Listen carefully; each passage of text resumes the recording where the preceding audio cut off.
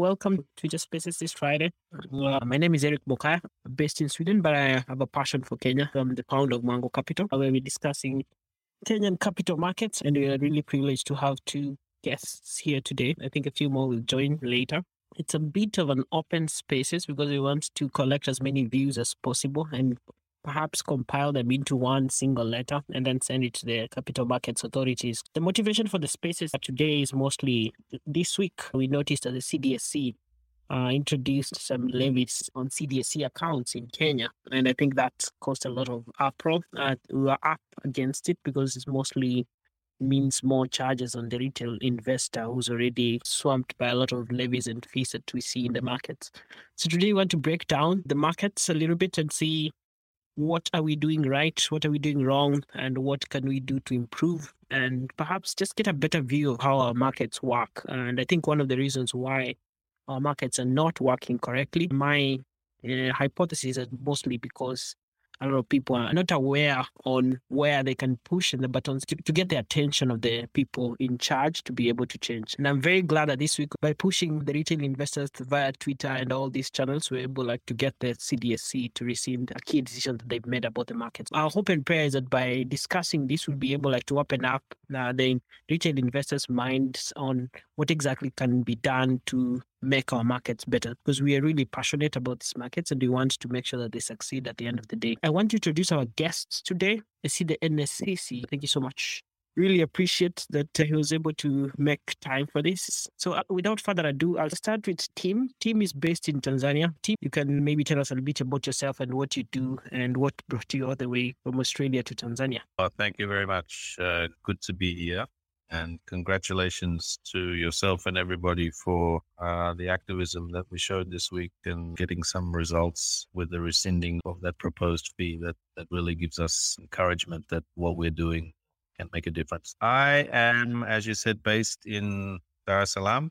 I run a frontier African equity fund, Sub-Saharan Africa Frontiers. I've been doing that for just over 18 months. Prior to coming here, I spent over 25 years in Asia. I lived in South Korea, Hong Kong, the Philippines, Indonesia, working in capital markets. So my background is in sell-side equity research and then boutique investment advisory, money management. I grew up all over the world. My parents migrated to Australia when I was 10 and I completed my education in Australia, but I left Australia straight after university 26 years ago and I have not lived there since. So I have a very international background. I was born in Tanzania, although I only lived here as an infant, but I came back here because I see a lot of opportunity. There are risks and challenges, but that comes with the territory. So I'm very much happy to be involved in the development of these markets and investing capital on behalf of myself and my investors. So we have over $18 million under management at the moment, and I'm hoping to grow that further. We've come a long way since we started. Paying close attention to all these markets and happy to share my insight both to these markets and the places where I've worked before. Great. Really eager to learn of your experiences across these markets. I know you also have very good returns this year, and I know you're very passionate about African markets and especially Tanzania, and very, very active in that space. So really glad to have you. The next person would be Kevin. Kevin, maybe you can introduce yourself to those who don't know you. Thanks, Eric. My name is Kevin Mainangige, popularly known as Kevin Gige. I work with Jengis Investment Bank, predominantly on the equities and fixed income side. I also spice up their research desk. I've been in the market for 10 years now, having started off with the Jengis Capital. I've gone across the field to Equity Investment Bank, to NCBA, and then back home to Jengis Capital. So my interests have spurred across majorly fixed income, corporate finance, equities trading, sell-side risk. I've also been privileged to work in Lagos and Tanzania as well. So I think we'll have quite some nice conversations with Tim, and also covered stocks across the BRVM region, Morocco and Egypt, and also down south side to the Comesa region. So happy to have an engaging chat with you all. Great. The next person will be Nderi. Nderi, welcome. Thank you, Eric. I've been around for a while in the stock markets. I think I first put in my first trade in 2000 when I was at Suntrade Investment Bank. Now I work for ABC Capital. I've sort of shifted gears now. I'm in corporate finance and advisory. But having worked in the stock markets for a while now, both on equity and debt, I think I may have some insights I can offer to today's discussion. All right. Thank you, Derry. Really nice to know you. I know you cause a lot of rapture on Twitter with the many tweets. And now we have the NSE CEO. Maybe you can introduce yourself and say something to the people before we get started. Jeffrey? Thanks a lot. It's a great pleasure to be here. And thank you for inviting the NSE. I think on our part, we just want to, for those who don't know the NSE, we are the market in Kenya, the leading infrastructure in the region, and also a big player in Africa. We're happy to be part of this forum today to basically listen to your views about what we need to improve the market. I know we've done a lot. I'll be able to take and answer the questions you may have at some point. But it really is to get to hear what else you think we can do as NSE to revitalize the market. I think it's a very nice topic. The market presents a great opportunity for those who are very active on it. The performance they've had. But yes, for all this while, it's been a very heavy investment we've made in the market to just make sure that we continue to provide you with access and the ability to carry out your transactions. So mine would be to just get to the listener today and just to hear a lot of what the others have to say and maybe project as and when required. So back to you, Eric. Great.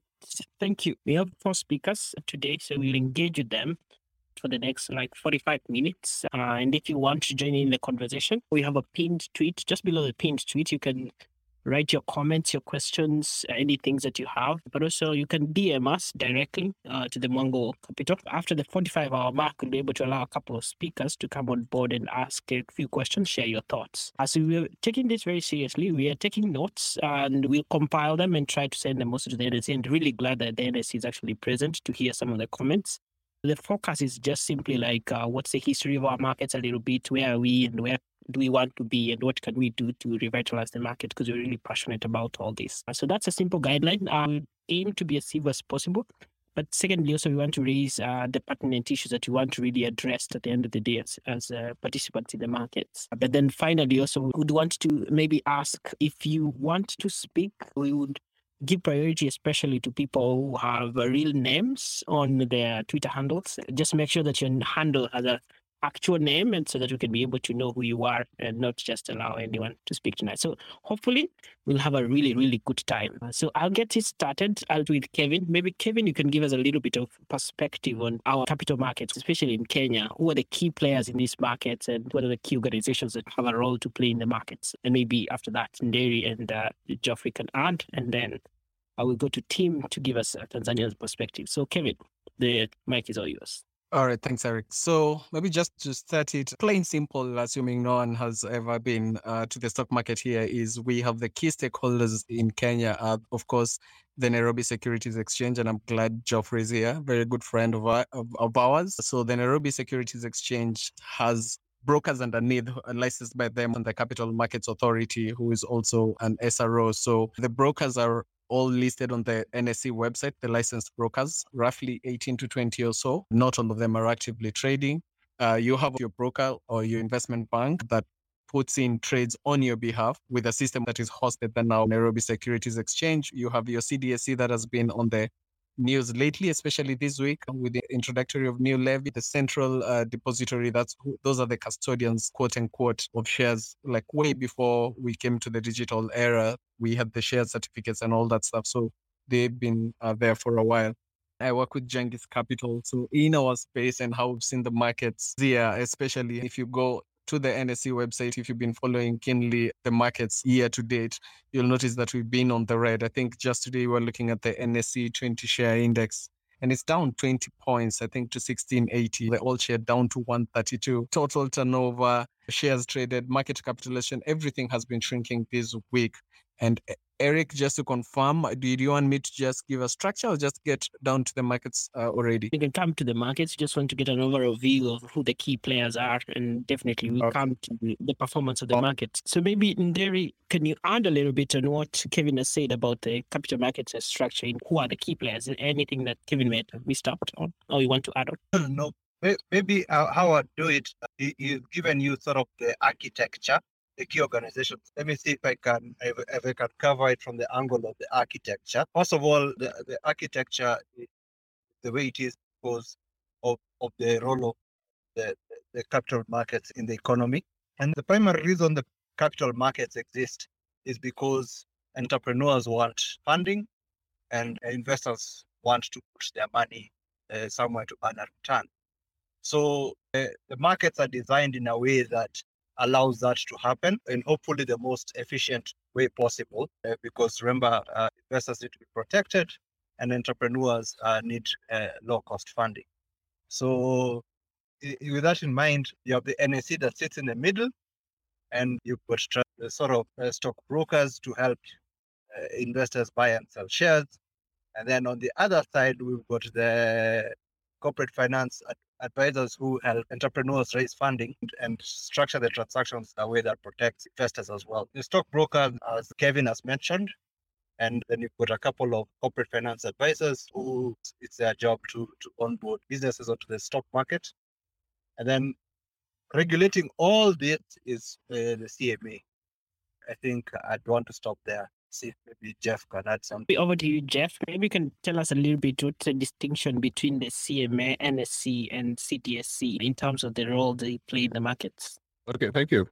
So the CMA is our primary regulator. They're the ones who license all the players in the ecosystem. So we as the NFC also licensed by the CMA. The CDSC is also licensed by the CMA. So they have the regulatory powers to oversight the market, ensure that fair play market conduct is in order. They then also the final approval of issuance. They also approve any new products that we want to introduce in the market. So that's their role. So as the role is to really oversight the market for the regulation. That's by the CMA Act. The CDSC is the depository and settlement company. Now their role is to keep custody of all securities trading in the market, and then they also facilitate the settlement of transactions. So any trades taking place are settled at this by CDSC. That's ideally the role they play. And they also do what they call other services, other support services like pledging. If you want to get a loan, you have to pledge your shares through the CDSC to the lender.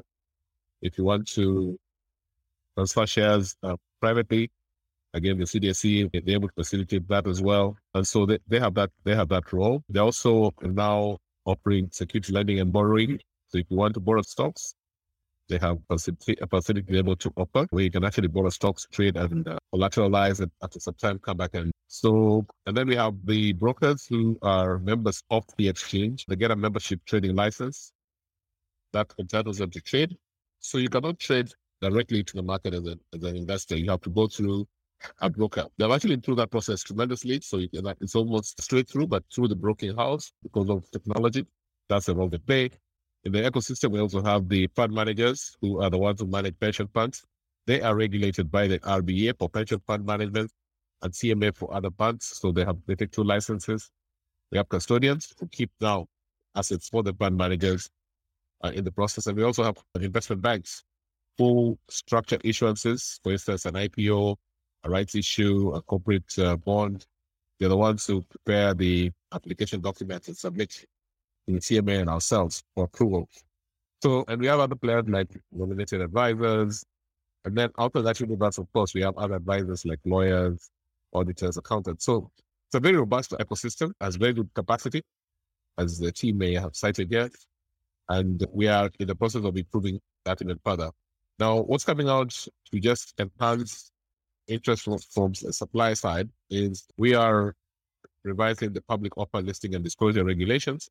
They're now out for public exposure. So we're looking at those regulations and seeing what are the incentives that we need to improve? What are the obstacles we need to remedy?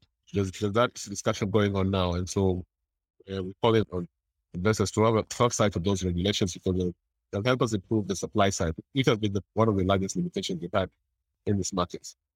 So that ideally is structure the markets. We then have investors who comprise of international, local, and regional. The current distribution is largely skewed to the international market. We then have local, institutional, and then retail. Now, the retail is where we have a lot of work to do to bring back the market.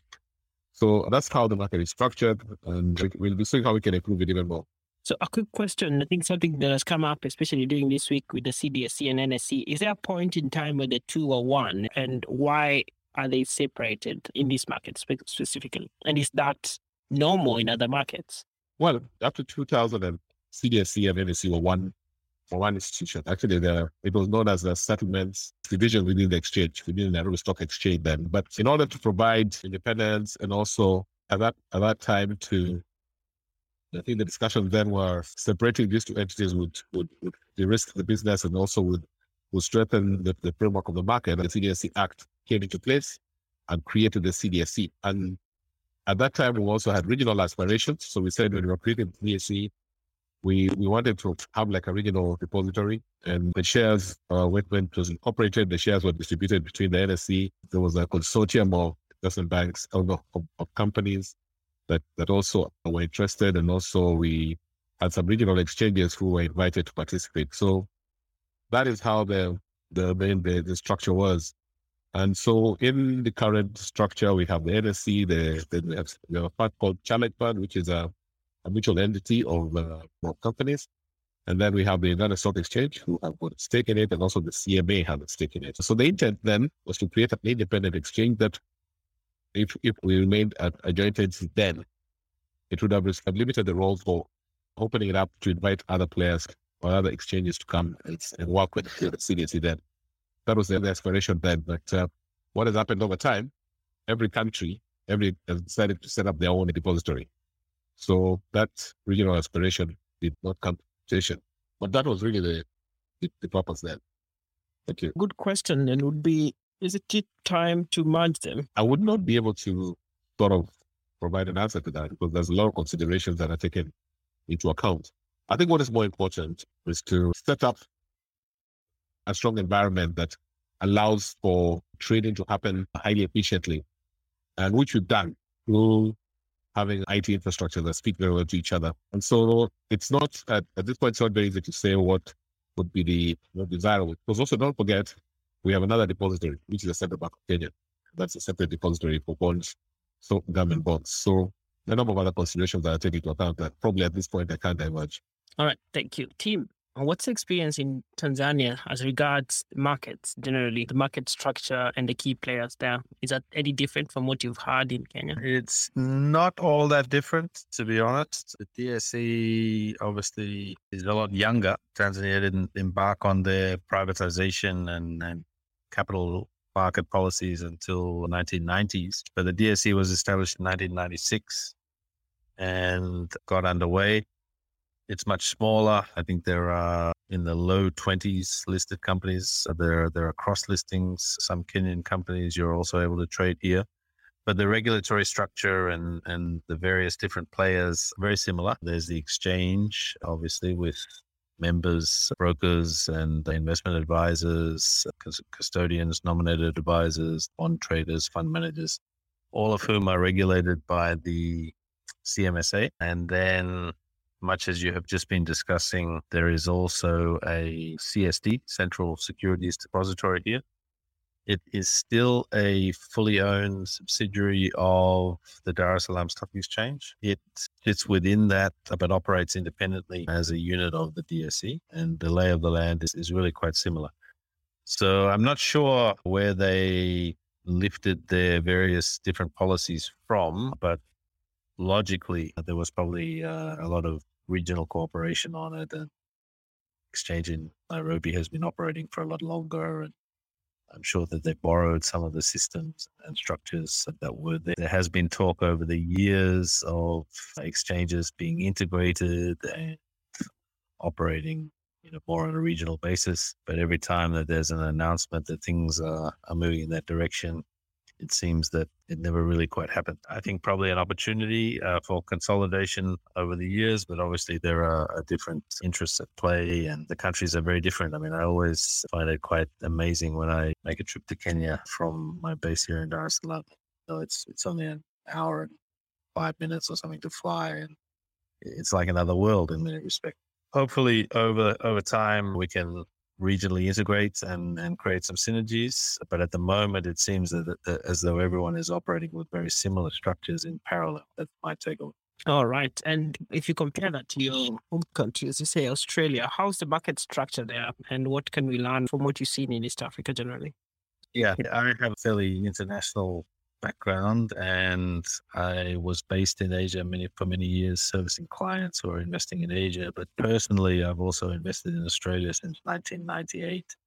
Australia is a very advanced market. I think it's the fourth largest pension market in the world, and it punches well above its weight, given that it only has a population of somewhere in the high 20 millions. There's a very successful retirement savings legislation there that was brought in back in the early 1990s, I believe it was, called superannuation, where basically everyone who is in paid employment sets money aside for their retirement from their own salary and also from their employer's contribution. And it's significant. I think it's 8% that you have to put in, and the employer even puts in even more. So it's a very advanced market, and it's obviously very efficient in terms of the major differences that I see between the Australian market and here in East Africa. I was commenting earlier in the week when these proposed CSDR levies came out. In Australia, it's actually the listed companies who bear the burden of these costs. So they have these things called share registries.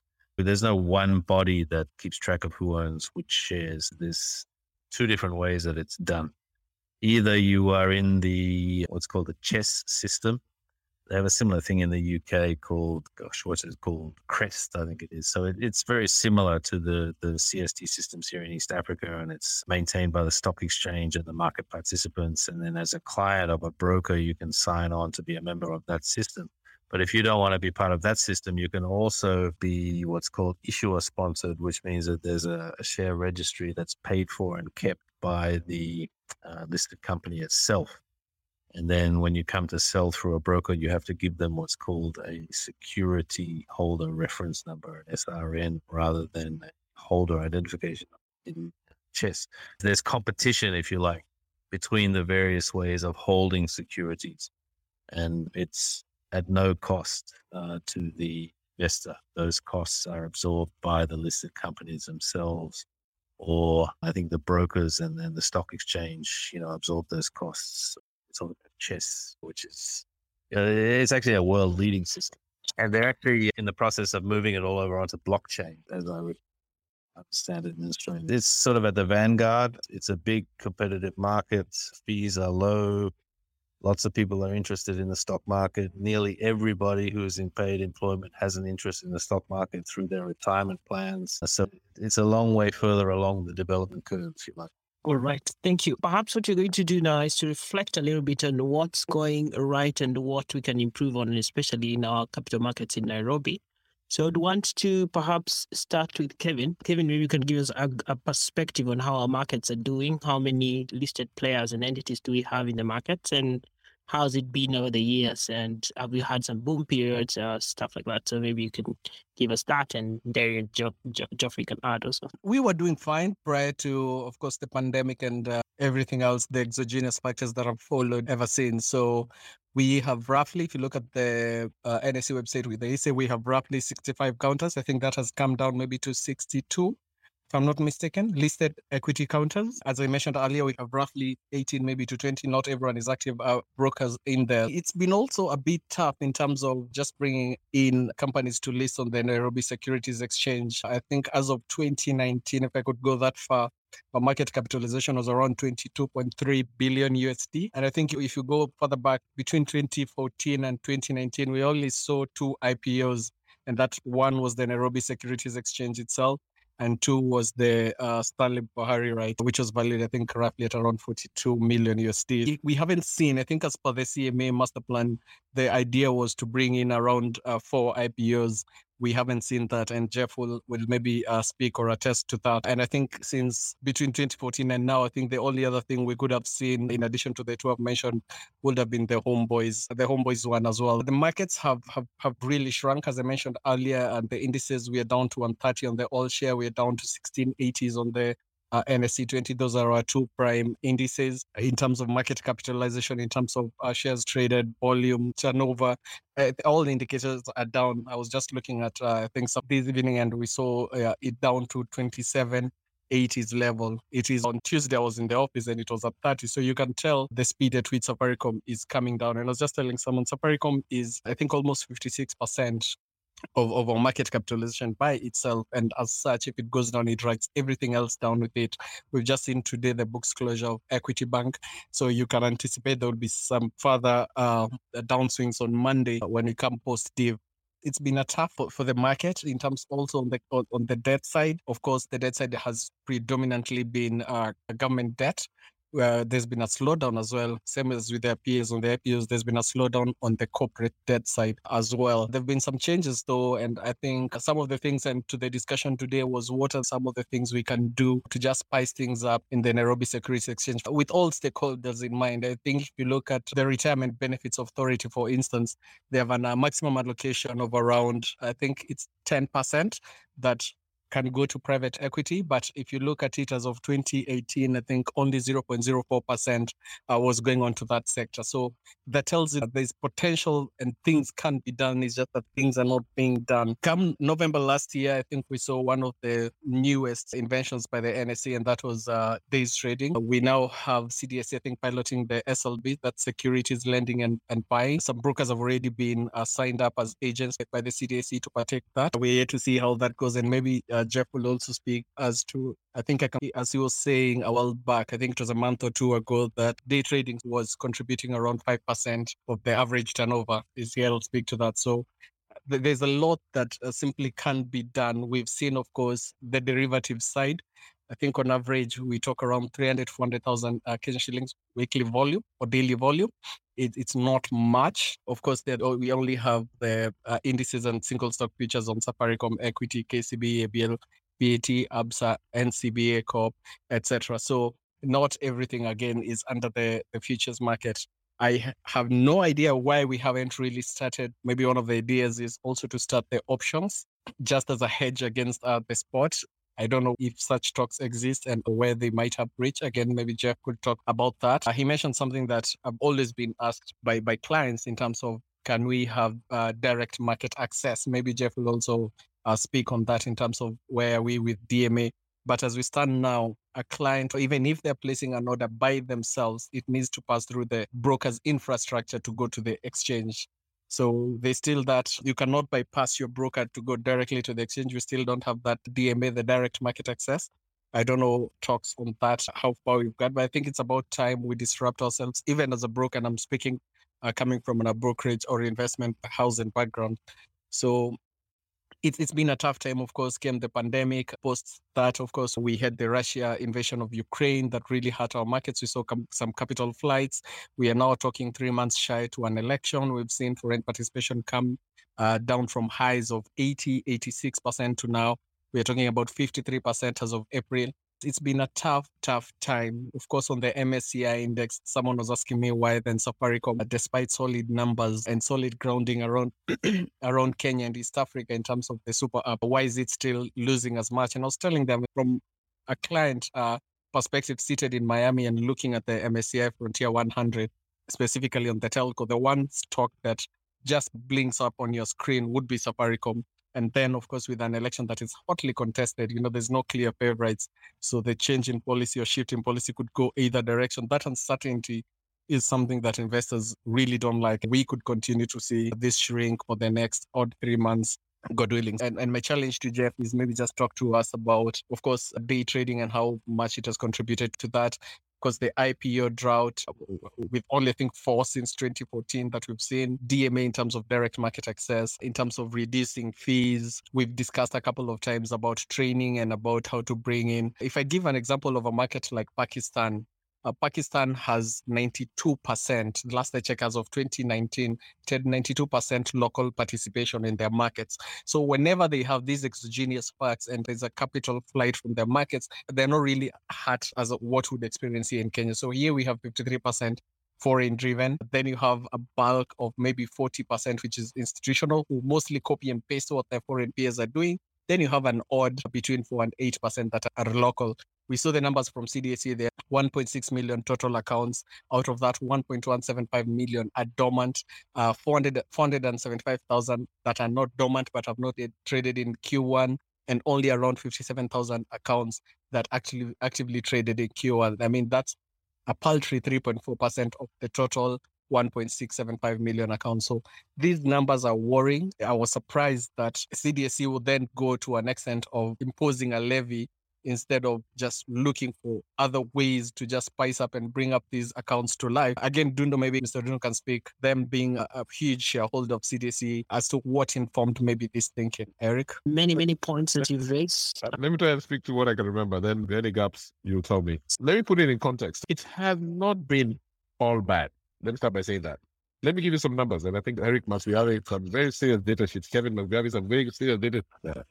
Last year, we had the highest market cap in the equity markets, $2.93 billion, equivalent about 2.93 trillion shillings. So let's just use the shilling was at 100 at that time. That's the highest market cap in the history of the NSE. That's the valuation. That's the market capitalization that we attained last year. I think it was somewhere around September. So you can see how that the markets were very robust then. I mean, you're talking about Safaricom. Safaricom was hitting 50. If you go to the bond markets market cap was 3.32 trillion shillings. Again, very, very high channel. The highest again. Last year we had 956 billion turnover in the bond market. Again, the highest in its history. So the markets are going through a normal cyclic experience.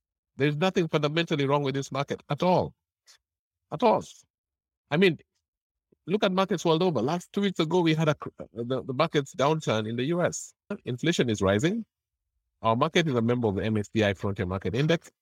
We're not insulated from that. That is an effect that affects all markets who are accessing global capital.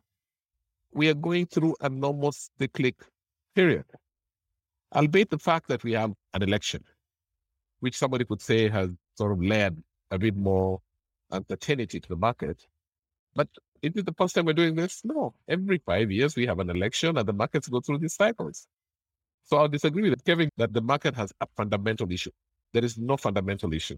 Nairobi Securities Exchange today is the second market in Africa with the most diverse product offering, 7 different asset classes, and all contributing a revenue.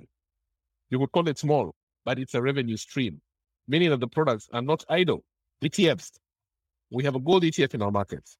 Again, since COVID, the issuance price was 1,250. Now it's in high 2,000s. Trading. Real estate investment trust. It's trading.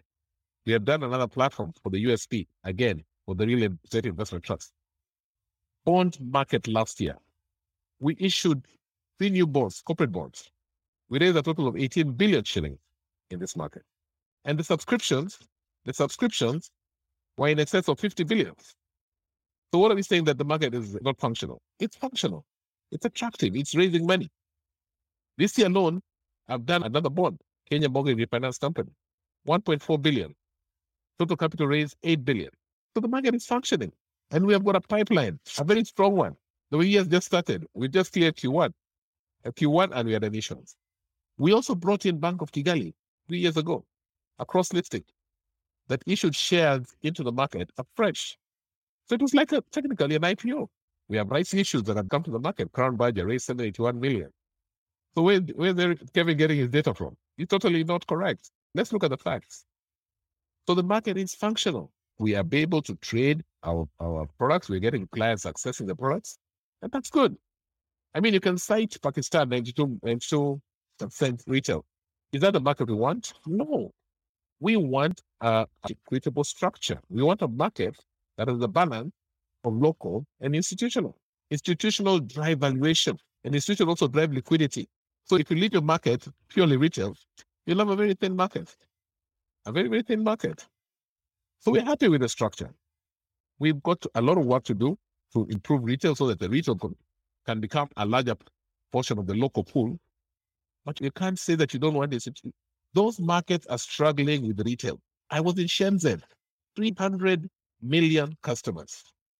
They've been asking me, how are you doing institutional? We want to see more institutional flow. So we've got to strike a balance. That's what's positioned us to be an attractive market in the world. I mean, and to be members of MSCI, to attract approach a market funding, you must have certain level of liquidity. Our turnover ratio last year was 5%. We are targeting with day trading to push it to 7.5%. Total turnover day trading last year was 3% of turnover in just 2 months. So I'm putting the point that the markets are functional, our asset classes are performing. We albeit a bit low because of the uncertainties of global inflation and the elections and all this. But these markets tend to recover post-elections. And I'd want somebody to hold me, and because I'm very positive, the markets are going to recover post-election. Because fundamentally, our markets are attractive. Our companies are functioning. Look at the yields. Look at the percentage growth we saw across all the companies this last year's performance. They've been extremely attractive. We have a world-class market in Africa. We are really highly recognized as a very innovative exchange. Given the things we're doing, we have so many innovative products we're doing.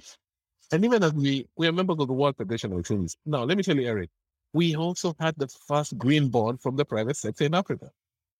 To speak about sustainable financing, we had a trailblazers when it comes to green bonds. So we are ticking all the boxes. We are ticking all the boxes.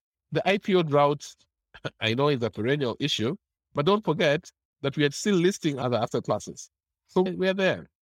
We're working on the IPOs. We've never stopped. Our efforts are very visible. We're doing engagements with various issuers, and we've even built an Ibuka platform to accelerate SME entry into the market. So all these cannot be discounted and say that that's what IPO is not the only thing we do. We do a lot more. We are doing a lot more. Look at the performance of the exchange last year. We were profitable, extremely profitable. So I'm putting the point, Eric, that nothing is fundamental wrong with this market. It's a low period because of what's happening, a lot of factors, but the markets are fundamentally strong. Now, speaking on the fees, I know the whole debate about fees, we must agree, and that's the beauty about Kenya, is that there's discourse in any issue. I mean, right now we're having very good discourse about politics and very, very freely to do that. Well, one of the things that we're saying as a market, the CDSC had an interest to see how they can continue financing their business, offer possibly more in-depth consultation was necessary at that time, and that's why they pulled it back. But it's because of the discourse we have. We listen to our customers. We don't ignore and just enforce things there. So I think it was as good we have in the country, and it allows us to change decision. And really, it's only a wise man who doesn't change his decision.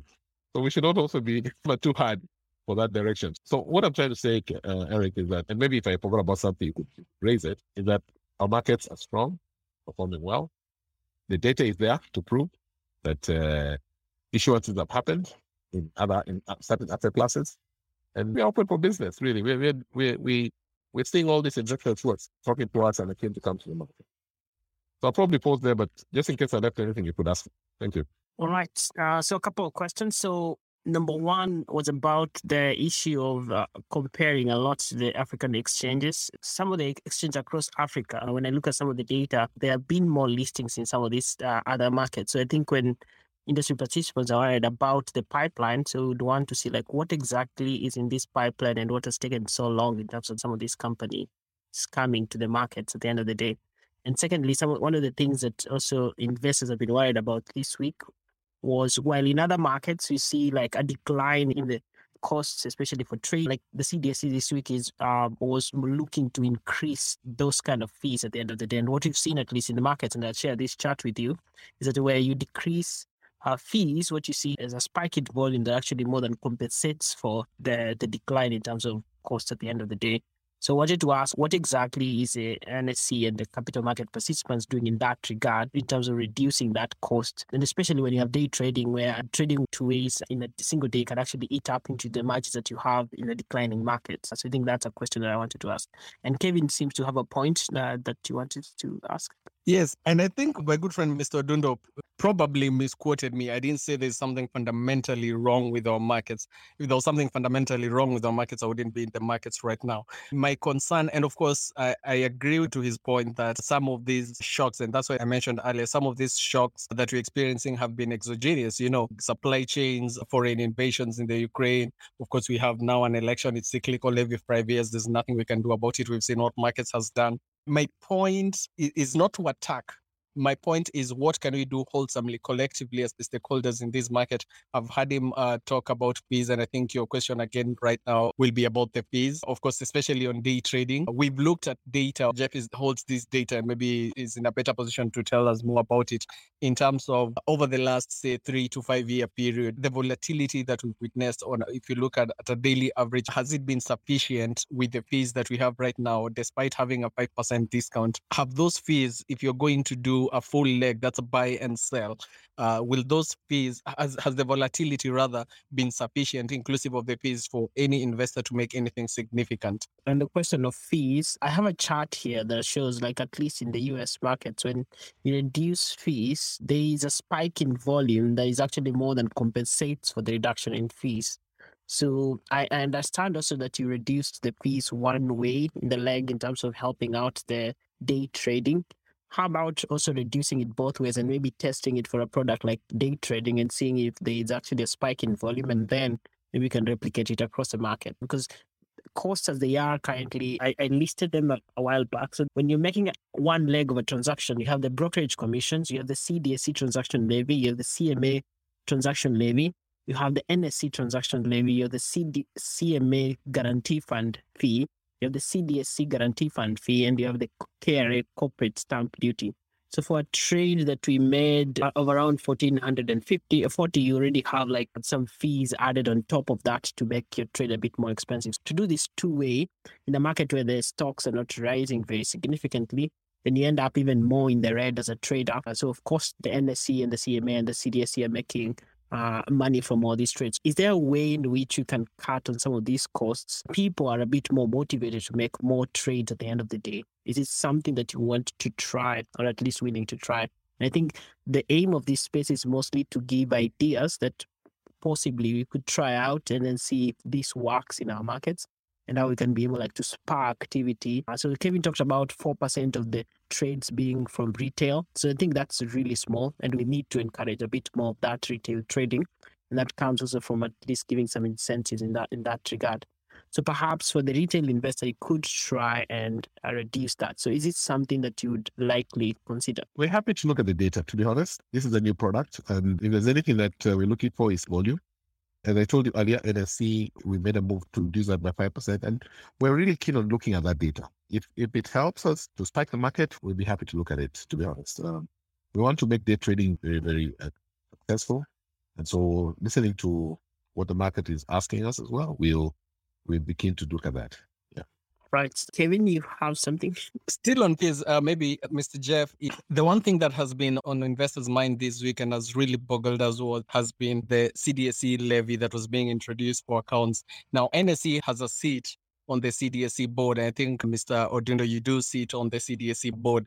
So my question was, with the introduction of this fee, and we've had Mr. Mubesa, the chief executive, speak about some fees being legislative and some non-legislative, and that this fee was one of the fees that was non-legislative, and as such, there was no need for public participation. So my question is mainly to understand that if it was this fee a board approval, or is it a one-man show with CDSE? Because honestly, yes, CMA and NSE are going the right way by giving incentives, albeit not being much of 5%.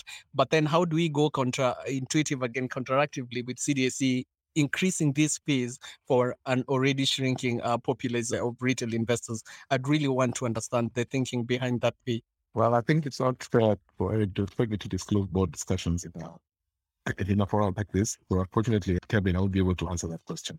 All right. But then in general, about the perspectives of reduction in fees, perhaps, as you said, it's something that you're willing to try, but could we also like get a time frame within which maybe you can try out something like this? The market can also see like there's some actions being done in terms of trying to spur market activity. Eric, this is not a new discussion. There's actually, it's a matter that's deliberated at every board meeting, and you should be seeing some further developments in a very short while.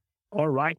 I think one of the questions I see here is about if the commissions are about 0.36% per side, that's 0.70% on both sides of trade. So I think it's a bit too high in that regard. So we need to encourage people to trade a bit more. I see Kevin has more, but I want to move to Nderi a little bit. Anything to add? One good friend of mine, and we've had these discussions with him a couple of times. Maybe, Mr. Jeff, one more thing that I think we had on our prior discussion and has not actually been actioned to date has been just how to make the NSE and its services more ergonometric to the investor in terms of, one, there's the NSE website that has really grown and has become somewhat ergonometric to the investor, but we have seen mismatch in terms of sometimes companies list their results, or we have this announcement, but on the NSE's website, the listed companies on the announcements page, you'll find that it's blank. That's number one. We've also discussed issues surrounding an investor calendar.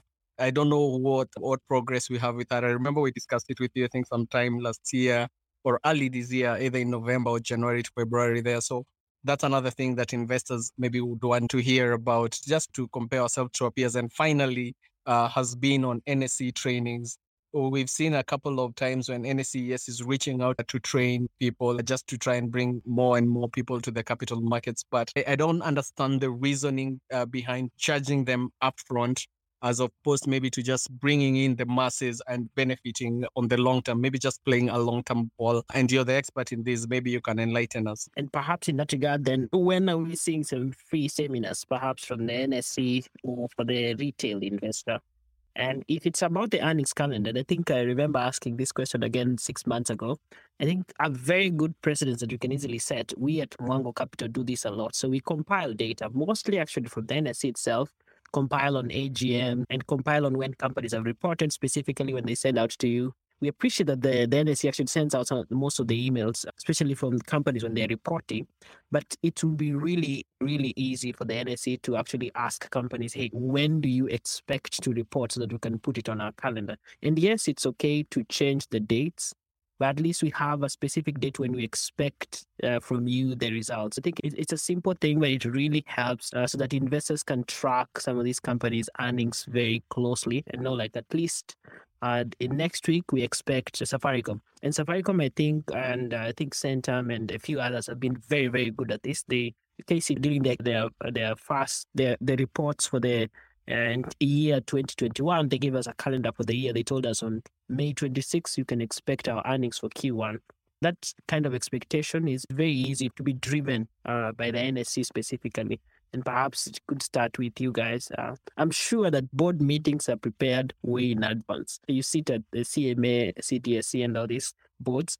I'm sure that like 2 months in advance there will be a meeting. So I think it is also possible for investors to also get that feeling of, okay, in 2 months, we expect maybe Bamburi or some of these companies to report. So is this something that we'd also expect from the NSE to be driving actively on behalf of the investors? I think it's an improvement we'll do on this calendar. I think that is a good ask, and we can co-opt that. That's a very, very good ask. We currently provide the earnings, the schedule of announced earnings that appears on a daily price list, I think, on the website. But I think the forward earnings schedule is something we'll be able to consider. Very, very, very good feedback on that. On the issue of on the website and having the results posted, we do this real time, but allow me to check where the gaps are so that we'll be able to improve on that as well. We did a total revamp of our website, and thanks, Kevin, you've noted that it's now more interactive, and that was the plan. And maybe just an improvement, and my colleagues on the line who will be able to take that up. On trainings, Kevin, yes, we do have trainings. We have scheduled classes. We have various courses we offer the Digital Academy. We also have open trainings where we do invite investors to come in and learn on some products. We did a lot of webinars during COVID, and we've just gone back to full-time training, but I think we can do more, especially targeted towards retail. So that I also admit we're going to improve on it and see if we can be able to provide more financial education. We don't have a lot of content as far as the basics of the market on the website, and we can be able to increase that. So that's a good feedback, and we'll see how we can partner. On the trading aspect, I wanted to double click on that a little. It's charged, and some of the fees are a bit steep for the retail investor. It actually feels more costlier than paying the account maintenance fee for the investor every year. Is there a possibility that some of these trainings can be made for free for the investors, especially for the beginner level courses? Let me take that as feedback. As you know, this discussion today is about how can we improve. So these are points I'm taking down. All right, Nderi, over to you. Thanks, Eric. Sometimes I feel we have laid too much on the door, Jeff, especially some issues. I wonder what you can do about them because, for example, I think the biggest proportion is the broker. I don't know how much power Jeff has to tell his brokers to lower fees. But anyway, I'm sure that's a conversation that can be had. Let me try to speak on two levels. Number one, as an advisor to issuers, And I think my experience with both NSE and CMA, Jeff and team, and Shamia and team has been generally positive. We have gotten very good support for the transactions that we've brought and they've been successful. And I think both as a nomad and as a TA, we don't have much to complain. We are also very happy with the efforts around the issues, regulations that have been published for discussions, the drafts. There's a lot of positive stuff in there. Speaking for entrepreneurs, the people who've had a voice today is just retail investors. But speaking on behalf of entrepreneurs, I can see a quite bright future because now I think SMEs will be able to access the market, both from debt and equity perspectives. I know there's been discussions around quality of issues, but for me, I look at it as a party. The more the merrier. Let the investors choose what they like and what they don't like, and every Jane find his John in the marketplace. Now, but I do have a worry with regards to the market for two reasons, and these are macroeconomic issues. Number one, I also track the amount of savings in the economy.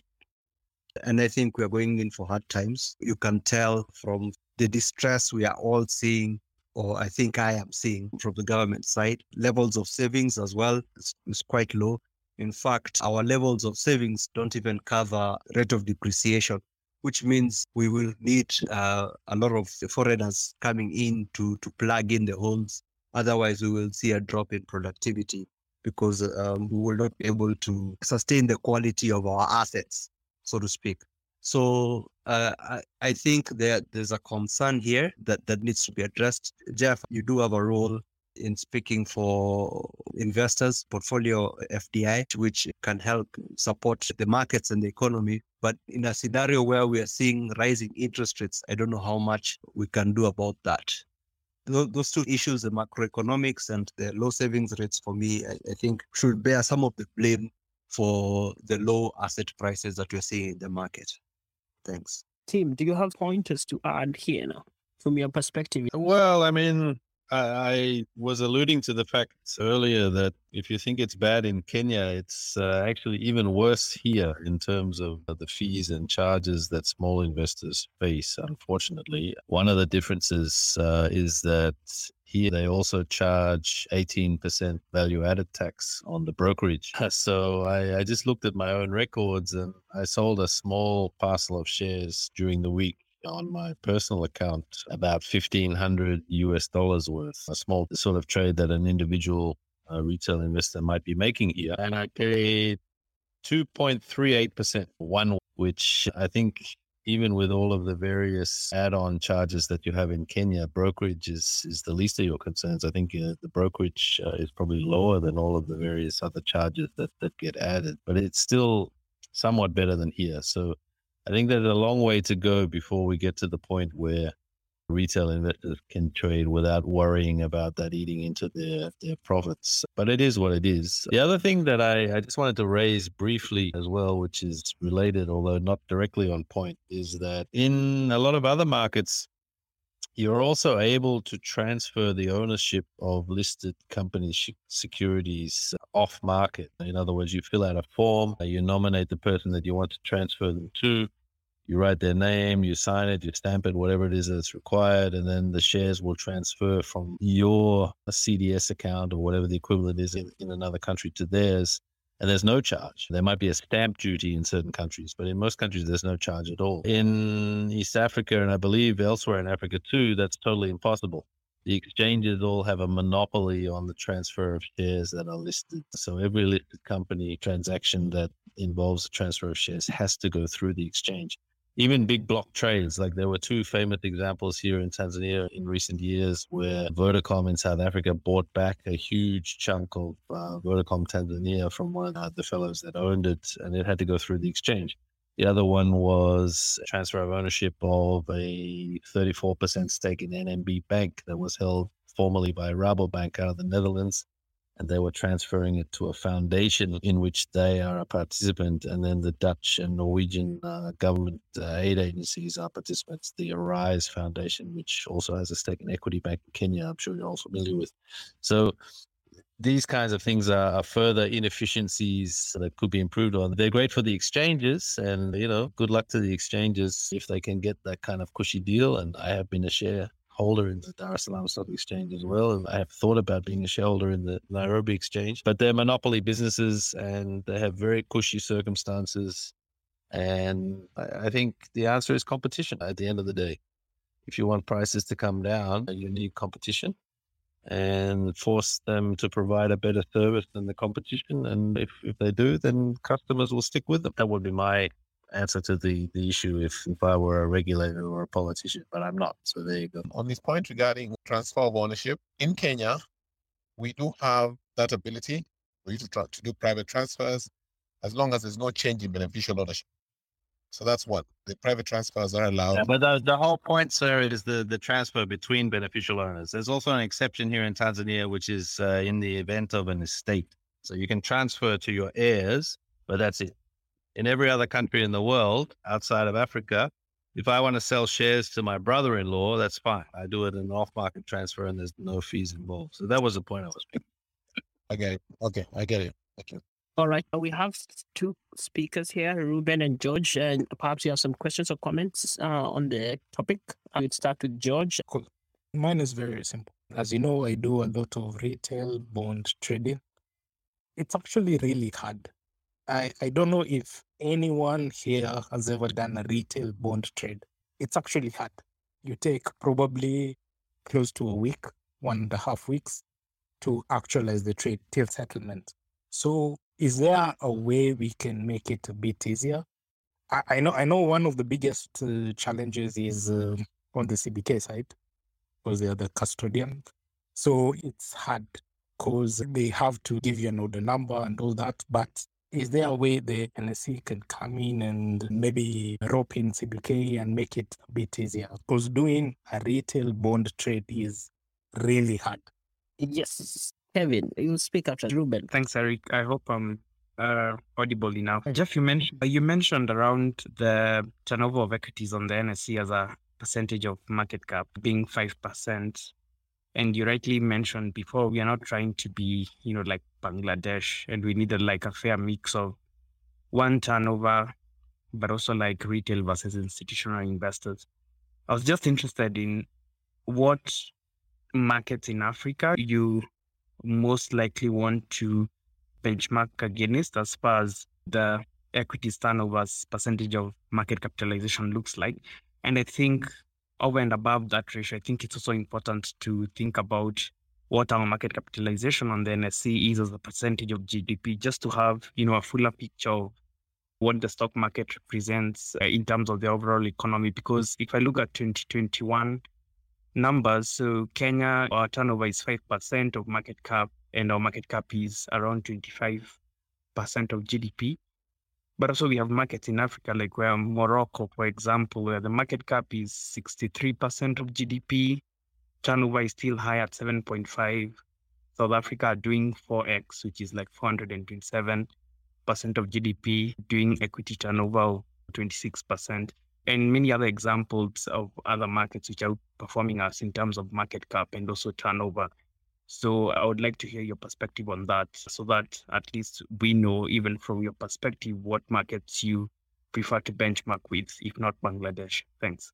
Thank you. I like those last two questions. Very good questions. Yes, we normally track a ratio of where we want to be as a percentage of GDP. As you know, we really have to, we mirror most of the company, most of the sectors in the economy. Our plan under the master plan, I think we were targeting to be 50% of GDP by 2023. And that was premised on the fact that we'll be able to grow the listings. But I think as we are moving along, our internal strategic plan is looking at almost just about 40% of GDP. That's what we aspire to be by the end of 2024. That's the target we have. In terms of turnover ratio, we are looking at, the numbers correct me, we're looking at about 10% of market cap. This year, we are targeting 7.5%. And so progressively, we're looking at how we can proceed along. That's how we're looking at it. All right. There's a really nice discussion going on, driven by Ramanyang and Dande in the comments section about the corporate bond market, which has been a bit challenged for a while. I'll try to find if there's some questions, but also I think Rama also agrees with Nderi's outlook on the pain to come that there are very many data points that are actually flashing red, and some of the data is coming from the agricultural side. So it looks pretty grim in terms of general outlook of the economy, and we know the economy ultimately will affect the stock market. Kevin seems to have more questions to ask. Kevin? I wanted to respond, I think it was to George in terms of retail bonds, but again, to be fair, he addressed the questions to Jeff, and maybe Jeff forgot to mention on that. Maybe can speak to that, and then I can add something from a broker's or an investment bank's perspective. Jeff? All right. Retail bonds, again, I think the challenge at the moment is to do with the fast account opening process, which I think is being addressed now, possibly once certain information are done, that should be a bit more easier.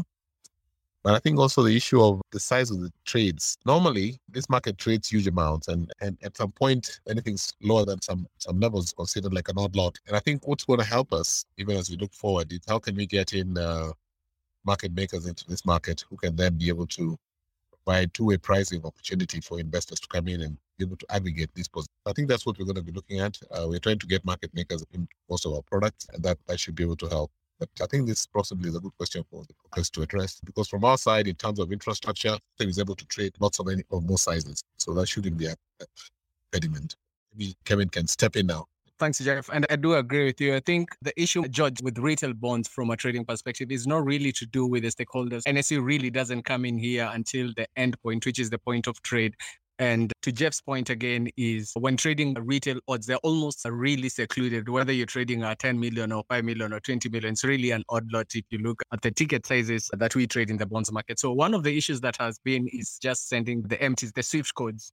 So if you look at a bank equity trading with quickly send a SWIFT code confirmation to sell, the others will send an intention to buy, what you call the MTs. That will be done simultaneously, maybe a day before or that on the trading day early in the morning. So really is compounded by the central bank, and that's where most of the issues come in. So we, as at the CDA or the representative of the client, has to come in and just send these codes to the central bank. If central bank by any chance try and reach the client and the client is unreachable, again, this process almost restarts again. And I understand your pain that it's a hell to trade corporate bonds. Then again, on the liquidity side, again, just to agree with Jeff or to second what Jeff has said, is I think it's about time the market is rich to have a market maker. Because most of the times you'll find, especially if you look at clients who bought, I think it was a 30-year bond, the SDP, I'm not too sure on the tenure, and they were really caught out. And you almost have to go back to the CBK to sell it, who will almost penalize you 7.5% just to go back to them. So I think, yes, one, it's time the market is ripe for a market maker. Two, I think the CBK as the main stakeholder of bond trading really needs to simplify the process from account opening. It needs to be digital. We're at a place now we need to open it digitally. Right now, you can't open a CDS until you take your mandate card to central bank so that they can verify it by looking at you physically. It really beats the purpose. So, and of course, also in terms of SWIFTs and how they engage the client, I think all this process, if only CBK digitizes their processes, then I think also the retail segment of trading would also be simplified. Eric. All right, thank you. Let me say something about that. If you look at the bond price list for like even the last week, most of the trades are less than 50 million. So there's an uptick of people who are doing smaller lot sizes. So 1 million, 2 million, 10 mic. The issue is the turnaround time, right? So if I'm a small trader and I don't have a custodial account, it will take me ages to fill the green.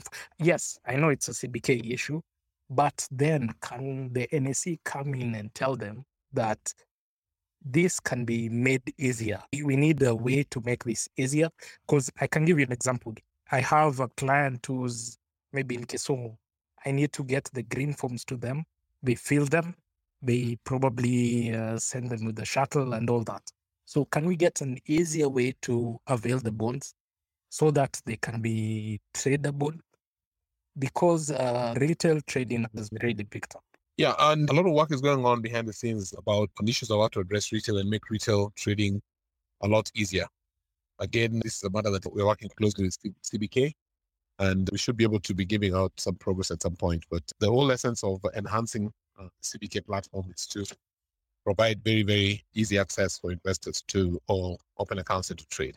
That's really the plan. We set up a small WhatsApp group and raised a couple of points which I wanted to highlight and maybe get a response from you about them.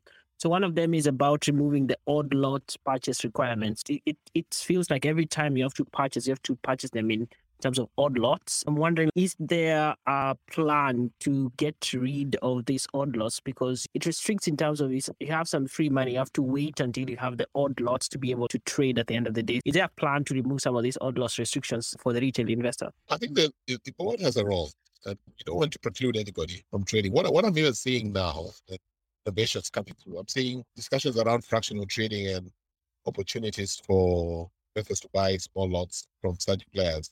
And that's going to be the new revolution, in my view, around how to then rethink the odd lot board once you start seeing that happen.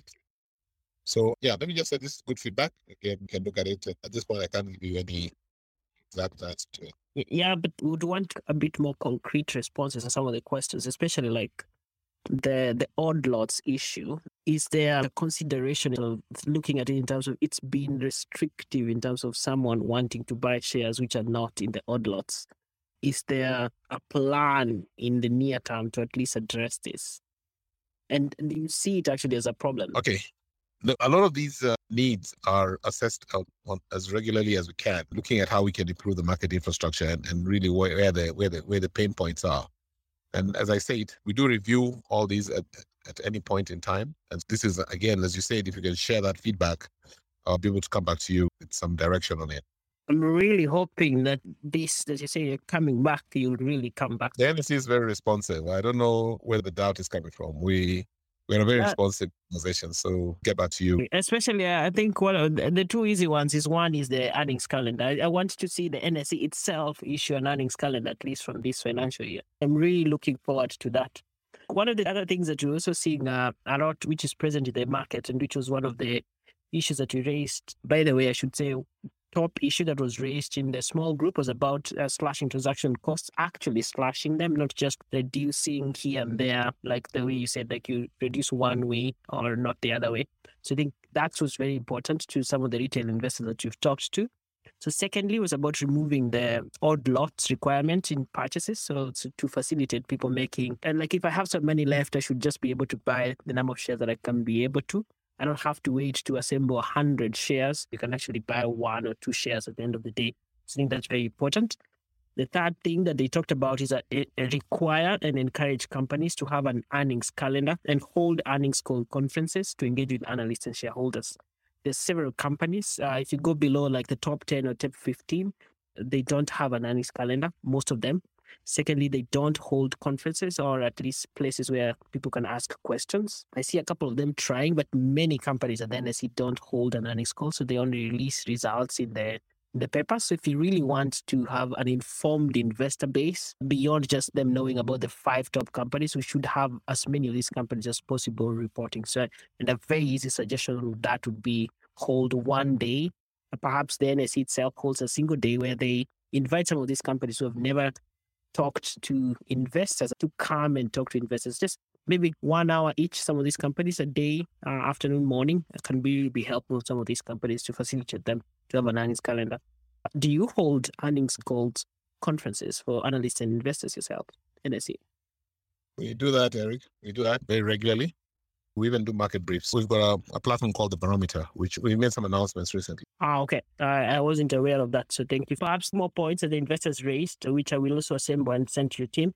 So stricter enforcement of regulations and penalties, including on directors and officers of companies failing to comply with the regulations. This comes back to the issue of several of these companies are releasing earnings warnings, the profit warnings, as they call them, which are really not profit warnings, because some of them don't even make a profit. Some of these warnings are coming in very late in the earnings calendar. So like if you're releasing a profit warning for something that you're going to release next week, it doesn't really make practical sense. You should have been aware of this a bit earlier and then to be able to release. So we need to see a bit more stricter enforcement of some of these regulations. And especially some of these companies which are also reporting very late, we need to hear a bit more action from some of them. There was an issue of, and I haven't heard much of it. Kengen was supposed to have issued a profit warning. They did not last year. There was a little bit of back and forth in the newspapers with the regulators and all. I know like maybe it's not within the jurisdiction of the NSE, but perhaps since you're very much in touch with the CMA, if there is a violation, the NSE needs to raise it and then to be able to punish some of these companies. I know they will object to that, but I think some of the directors need to be held to account in terms of this.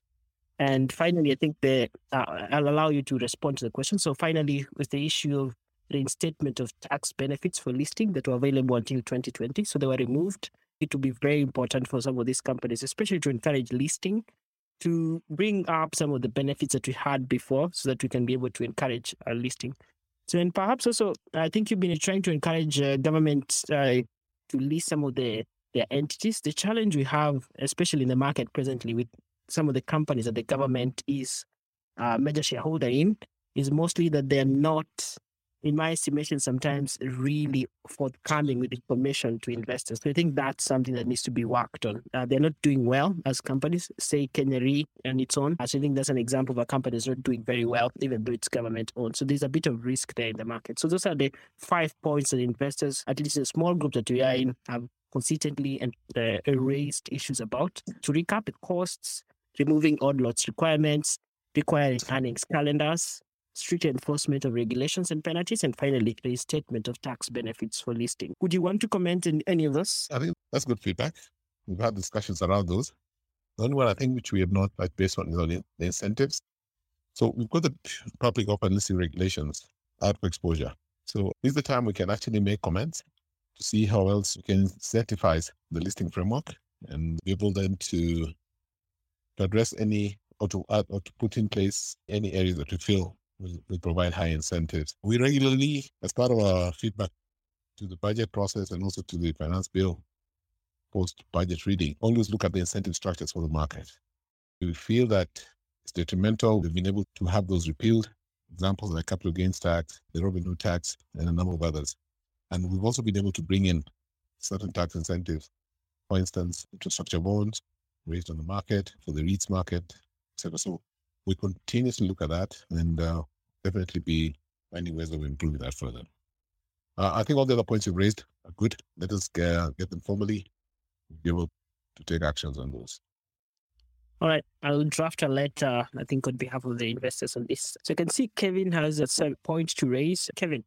Thanks, Eric. Mine is just brief in line with the guidance circular calendar for the equity space. I think with Jeff, with a seat at the table, I think it would also be helpful that if you're going to benchmark ourselves against some of these markets that we want to emulate, and Jeff mentioned, I think, Bangladesh, and I mentioned Pakistan, and there's also Vietnam and some of these Asian countries. In terms of the debt market, I don't know what, Jeff, you'd add to this in terms of we also need sort of a guidance, a circular for the year. We do know right now that if we are talking about IFPs, the government traditionally has been issuing 2 IFPs, one earlier on in the year and one that brokers call a Christmas gift, though we've seen in a couple of years that they've also issued 3. So from a bonds investor or a bonds trade, we don't have visibility as to which papers the government will be floating for the year. I think some other developed markets have these. I think maybe, Jeff, you could help us with a seat the high at the table, not really lobby, but just also with CBK as and Treasury as stakeholders also, is just to have a guidance, as I don't know how viable this on maybe in 2023 on what 10 years, or we already know our deficits and probably how much Treasury would be looking to tap into the market. Just maybe to get guidance on that as well. How viable is that, Jeff? Kevin, we are aware about the issues calendar. I think I will just engage further with the team there and just find out what the program, the government side is. It's a conversation that they have to have with national government. Issues calendar. But it's a good point. I know sessions are being held. Some that will still reinforce. Thanks, Jeff. All right. I see Felix here. Felix from Trading Room. Karibu, Felix. Thanks a lot, Eric. It's a very interesting conversation that you have today, and looks like Jeff has been here to answer a lot of the heat that has been coming in through. Probably, Jeff, just to mention, I know a lot of times brokers have complained for less support that comes from the NSE. The trading members always have not really complained, but they air out their issues. Let me put it that way. There are a lot of incentives that brokers have even put up to look at an alternative. Speaking of the bond market, what this has really been, a lot of brokers are trying to bring in issues like bond stripping. As guys talk about going digital on the entire bonds trading bit, the volumes are a bit rising, but then also there's a challenge for brokers setting up this because of the regulator. I don't know if the NSE is always in support of this. What's your view of that? I think it would be awesome if guys could be able to trade the small lots. I know you've spoken about it, and one of the speakers had also mentioned that we've seen a rise of activity on the retail market. But let's also talk about this. I know we see the trades that come in, but 50 million is not an amount that everybody is going to find when you talk about the odd lots on the bond market. How about the NSE and even brokers? I mean, a few brokers have tried this. I think that the challenge still jumps in on the custody of the bond. And that's why a lot of going that way for bond stripping. Is there a way the NSE can really jump into this? Did you want to take that? Just give me a clarification. When you say bond stripping, Okay, it's sort of like a money market for bonds where brokers would jump in, they would buy the bond, and then they sell it to the retail market at a smaller cost, probably like a smaller lot. So let's say if I wanted to buy my IFB for the minimum requirement, and I can buy it, and then immediately I want to sell, the broker would actually buy it from me. So it's always like the broker would price them at a little bit of a juicier value, or something that's a little bit lower than what is offered at the rate that the bond was offered at. An example is if an AFB is going for 11%, the broker would offer it at 10%. So the broker would be making that little X percentage of the bond. So it's more of a liquidity on the bond market to increase the value. It's sort of like a Kiba.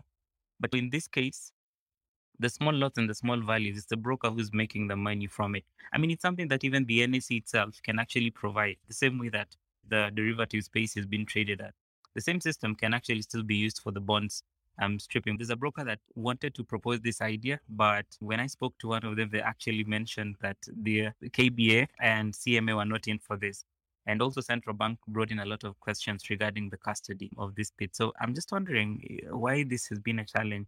I mean, the activity, and I really appreciate guys saying that we're seeing bond values, the odd values really jumping in, about 50 million, 10 million trading. But that's not the value that we're going to get on the retail market for everyone. I mean, not everybody has 50 million, not everybody has 1 million. That's really what the entirety of the question involves. Thanks. so ideally something similar to primary dealership, right? Yeah, that's right. I do a lot of retail trades, a lot. Like, that's my specialty. And it's very right. If you look at the price list today, there's IFB 24, which is 2021, 2019, the latest IFB. Either somebody bought it or sold it at 13.6, which is way off market. I agree with Felix. When it comes to retail trading, it's an unfair market because it boils down to what you're willing to sell it at. And I've had situations where somebody really needs the money and you tell them a figure, because you see, I still have to go to the market and tell someone I have this paper on offer. So I still have to get like a bid. And when I go to this person and tell them, this is what I have on offer, the price is way off market. So I agree with Felix. So how can we sort this out? Because when you look at some of the pricing, it's crazy off market. Can I speak to that a bit, Eric? Yes. Okay, all right. I've also been doing, and I still do, a bit of retail trading on the bonds market. And for me, on that score, there really isn't any magic to it. Anytime you're buying or selling an asset, your ability to get as close as possible to the true price of the asset is really a numbers game. If you don't have quite a number of buyers and sellers trading, you'll always have volatility in asset prices, and you'll always have situations where the prices go off whack, as you said.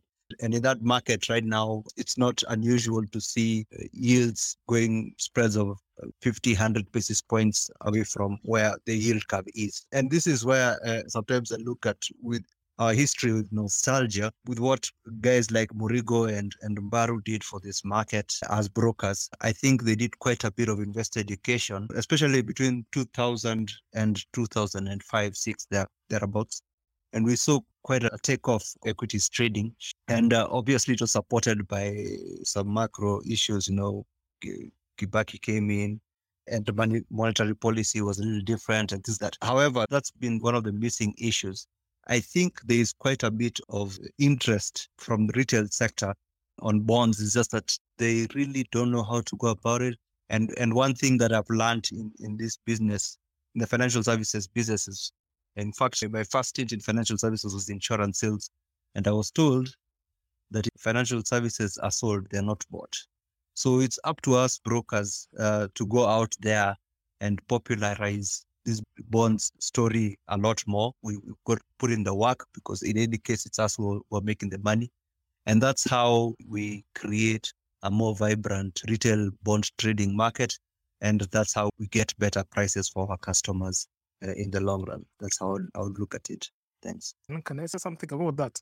Do you know how I sign off my cover letters? Because you see, you have to have a cover letter if you're doing a retail bond trade.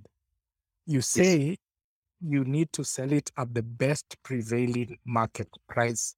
So 13.6 is way off where the implied yield is.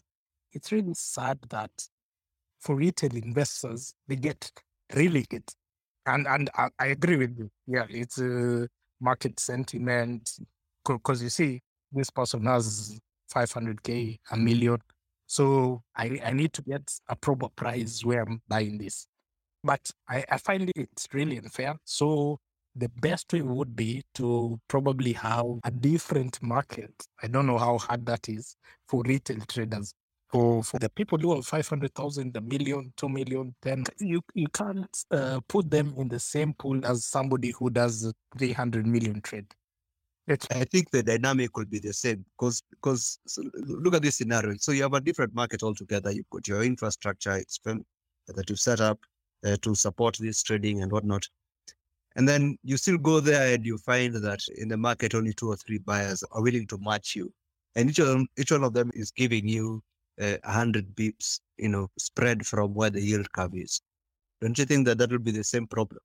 I think it's a numbers game. You need good demand at any one time when you're selling, so that you can get as close as possible the correct asset price. And for me, and of course, that's a liquidity issue. And it's the same for all asset markets, whether you're talking about real estate, whether you're talking about bond trading, shares trading. It's really a numbers game. If there are more guys willing to buy that bond, the more likely you are to get a fair price. We have this terminology, we call it a buyer's market, a seller's market. When it's a buyer's market, it's because there are few buyers in the market. When it's a seller's market, it's because there are so many buyers in the market. So if we want to make it a liquid market, we just need to push a lot more retail to these products, so that they can know that they exist and they'll be able to participate. And by the way, us as ABC Capital, we've been able to do that. We're able to, if you're selling 1 million, 2 million shillings, we've always got some retailers on the other side who are always really looking to get into bonds. We sell our secondary market deals much stronger than we do our primary market deals. So that way we are able to get good deals, good exits for our clients. We'll definitely have a separate discussion soon, especially on the bonds market. I see a very hot discussion going on just below our pinned tweet on this and more. So I think we'll definitely have a follow-up on this. So Nderi, George, you're welcome to that next space also. I appreciate the fact that Jeff took time to come to spaces and to listen in. We appreciate it in the sense of we also extended invites to the likes of CMA and CDSC, and they were unable to make. So it's very welcome that you're coming. But also, since you sit on these boards, we encourage you to encourage them to also come to spaces in the future. There's a lot of people who are asking if they could come also and talk to people. The investors just want to air they want to see that some of these organizations are also responsive to some of the concerns that they raise, even that they're thinking about them, that they hear them.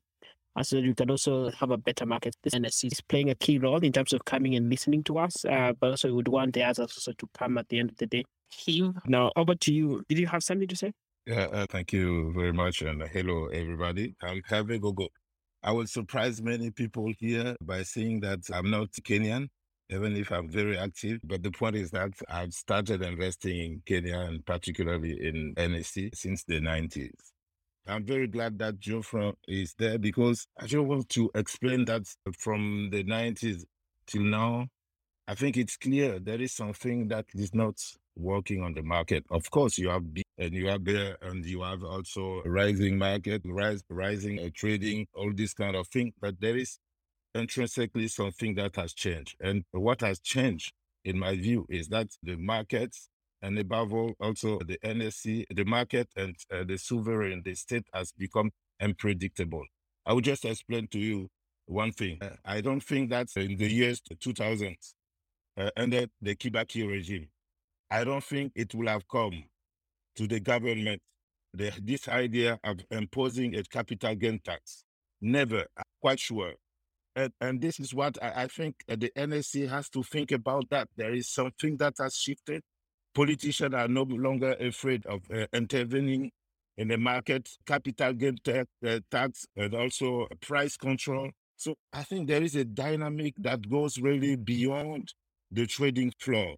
And I had the impression that 20 years back, even the NSE was able to influence the decision-making process beyond the trading floor. And I think for a frontier market like Kenya, it's very, very important. And as Mokaya put it so rightly, it's not normal in 2022 that investors are struggling just to know when the firms are releasing their results. I think that is mind-boggling. Everything is digital. And even you see some banks who know every day what they are earning coming in the last week of the earning period to release. So I think there is something the NSE must be proactive. When I started investing in Kenya, the shilling was at 62. Just look at where it is now. It means that these policies are influencing the dynamic of the market. And the last point also, I would say, look at also, you have many listed companies who are behaving more as, I would say, a ministerial department than a listed firm. The role of the NEC is not only to table the fees, but to protect the interests of the shareholders. Geoffrey, if we remove ourselves from the CDS account, there is no CDS anymore. There is no stock market. There is no NSE.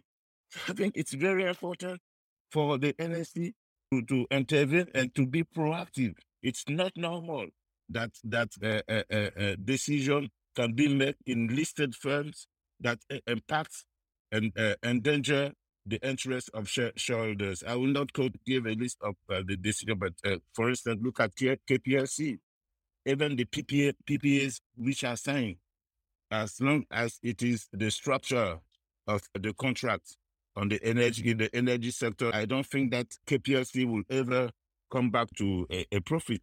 And it's also very important, irrespective of what kind of firm the NSE is dealing with, if they are violating the rule of reporting, NSE must punish them, clear. And if those companies are not able to register profit over 3 or 4 years, it must be also delisted.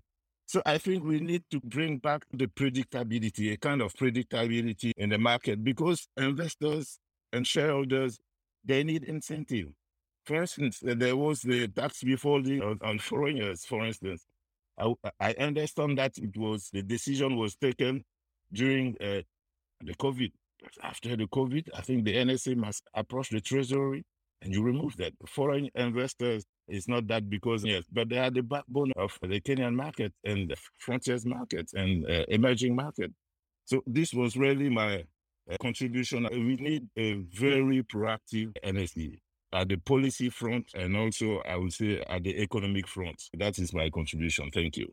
Thanks. We should be winding up the spaces. It's been 2 hours, but I think he raises very important points. To have robust capital markets, the players in the industry need to be held at least to very high accounts. So like if they're not reporting on time, there should be some level of punishment or at least some level of engagement with them to see what exactly can be done in terms of them reporting on time. So if there's, we need to have a market where most of the companies are in the market are actually good companies so that they can see that there are benefits to actually being on the capital market. So I think that's very important. So I think I want to go to the closing stages. I know Tim has to leave, so I'll give Tim first to give his closing comments. So Tim? Yes, thanks very much, Eric. I just wanted to end on a positive note and say it's great that so many people show up on a Friday night to discuss these issues, and appreciation also to the NSE CEO for showing up. We really do appreciate it, and let's continue the conversation. I'll sign off there. All right. Thank you, Tim. Now it's time for all of you to give some closing remarks, and Jeff can wind up for us. So I'll start with the speakers who just came in. Quick ones from George, Ruben, and he. Quick ones, less than 30 seconds. Tell us what your closing thoughts. Well, mine is yes, we should have a different spaces for bonds, but true, there's a lot of potential. So we need to look into that and see how we can harness it. Thanks. Ruben? Mine is just to say thanks to you, Eric, and the Mongo team for making this possible. And again, Jeff, thanks for always making time to come and discuss these pertinent issues. And looking forward to catching up on how to further enhance the green markets in Kenya. Thank you. Then we have, I think, Hugh and then Felix. Thank you very much. Thank you all. I'm very glad that Geoffrey is with us here, and I really appreciate that he's interacting with investors and shareholders. I just want to insist on the fact that in frontiers market like us, everything the sovereign does is very important. And I think it is a little bit provocative, but I will advise the NSA to be embedded with that and what they are about to do that will severely impact the market. And as Rama said in his tweet, I think the deficit is at 8%. How could the economy manage something like that? So I really think that the NSA will be one powerful if it will be very, I would say, will reward investors if they look beyond the trading floor and see really the environment. And the current environment in Kenya is not conducive for business. Simply, something has to change. Thank you very much. Thanks. Mine just to say thanks a lot to Eric and the team at Mongo Capital for this space. And thanks, Jeff. Getting you to make time for this was really amazing. Probably you could spread the gospel to other stakeholders in the capital market space. It would be awesome too, if they'd be easily reachable. And then just not about talking, it's also about implementing some of these things that we say here so that we don't have an entire 2 hours on Friday go out to space. Hopefully, we've seen a bit of guys calling in and like the issue for CDSC, the rates that had to be halted because it really didn't go through. I mean, investment banking has always been a bit of growing wealth, not just for the brokers and the exchange and also other capital markets stakeholders, but also for the retail market as well. Thank you. All right. Now to our core speakers here. Derek, what are your closing thoughts today? Thanks. First of all, I'd like to thank everybody who made the time to be here, especially for and everybody else. The direction you're taking, I think that's a very, very important issue that we essentially closed our eyes to. Maybe it's because of the nature of the entity we will be taking on if we spoke a little louder, but I think what needs to be said must be said. I also want to encourage guys to look at the new public listing regs that are coming out. I think they'll form a very important part of discussions going forward. Thanks all. Kevin? Thanks, Eric. And again, I'll reiterate what everybody has said in terms of it's been an engaging Twitter space. I loved it. And just there are no enemies on these platforms. We all have a symbiotic relationship. Jeff is there because I'm here. I'm here because he's there. We are all and of each other. And I'd end by quoting something I picked from a good friend, Edwin Dande, that talking is a solemn duty. And the more we have these engagements, the more we expect to see our capital markets just take a flight. Thanks, Jeff. I think we are neighbors, 100 meters from each other. We can always take some of these engagements and just keeping you in check, and you're keeping us in check right from our offices. Thanks a lot, Eric. All right, Kevin, thanks so much also.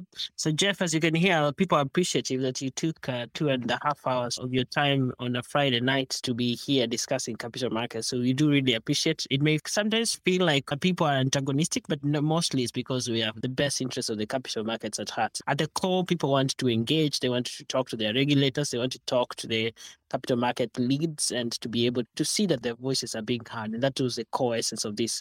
So it was a sweet surprise to see you pop in. I sent you a text, and I also sent a text to your team, and I appreciate that was enough. I didn't actually do a lot of follow-up, so I was actually very sweetly surprised that you turned up. So very, very encouraging. And we hope for this and more discussions. There is a good friend of mine who sent me a text and said that we can make this quarterly. I think it can be the Jeff State of the Union address. So if you want, we can make it quarterly, and you can come and report for us perhaps what we've done, accomplished from last time, and what you want us to accomplish in the next quarter.